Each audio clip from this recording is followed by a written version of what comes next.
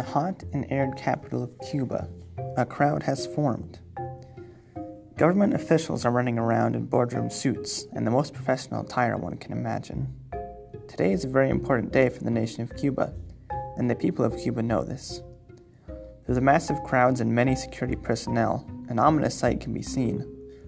An American flag is being flown next to the Cuban flag, something that most definitely would not have been seen in the recent years. But this day has changed the future of Cuba. It is March 21st, 2016, the day that Barack Obama visited Cuba and promised to restore full diplomatic ties with the country.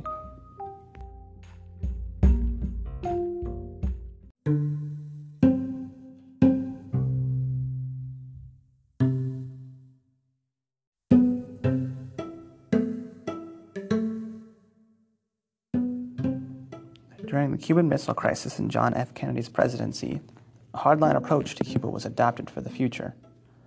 A full embargo was put into place with hard economic sanctions.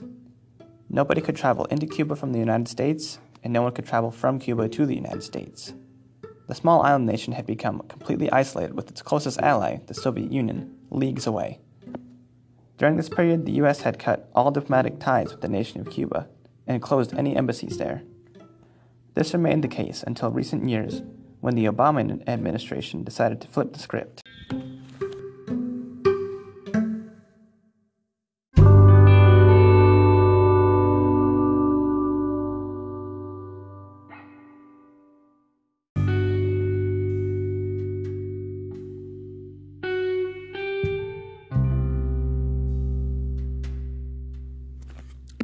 The first pretense of change happened when Fidel Castro announced that due to his declining health, could no longer serve as president of Cuba, and handed over the presidency to his brother, Raul, who had served as second in command of the government and a general of the armed forces.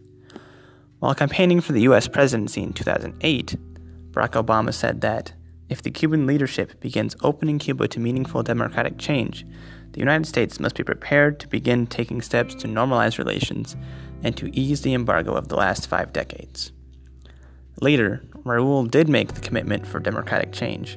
In 2011, he began a large reform of Cuba's economy, allowing citizens to buy and sell select real estate and other goods privately.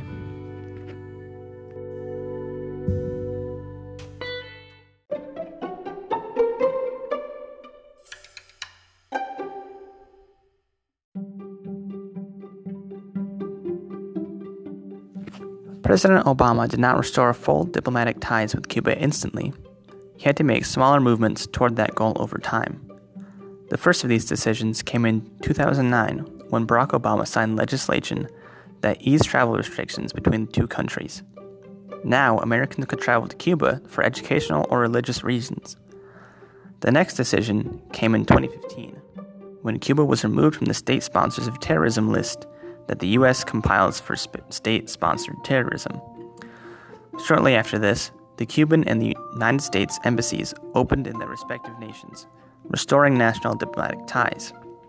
Finally, to mark the transition, Obama visited Havana in 2016, the first president to do so in more than 50 years.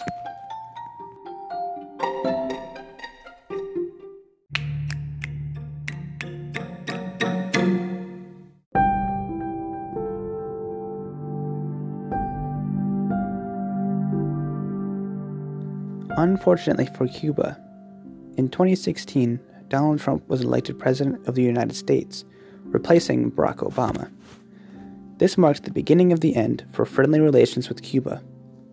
Donald Trump has already stated that he is committed to restoring hardline sanctions on Cuba and wants to further deteriorate the relations between Cuba and the United States. Recently, he has found reason to do this through Cuba's support of the Venezuelan government, which Donald Trump sees as tyrannical. He has also passed legislation that allows American businesses to file lawsuits against Cuban businesses for seizing their property.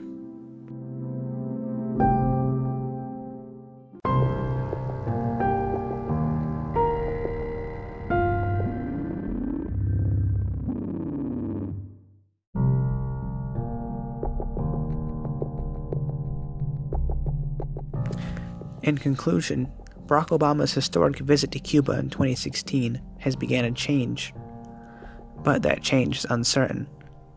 As Donald Trump continues to threaten the Cuban government with sanctions and travel restrictions, we do not know what the future holds. But what is certain is that this will go down in the history books.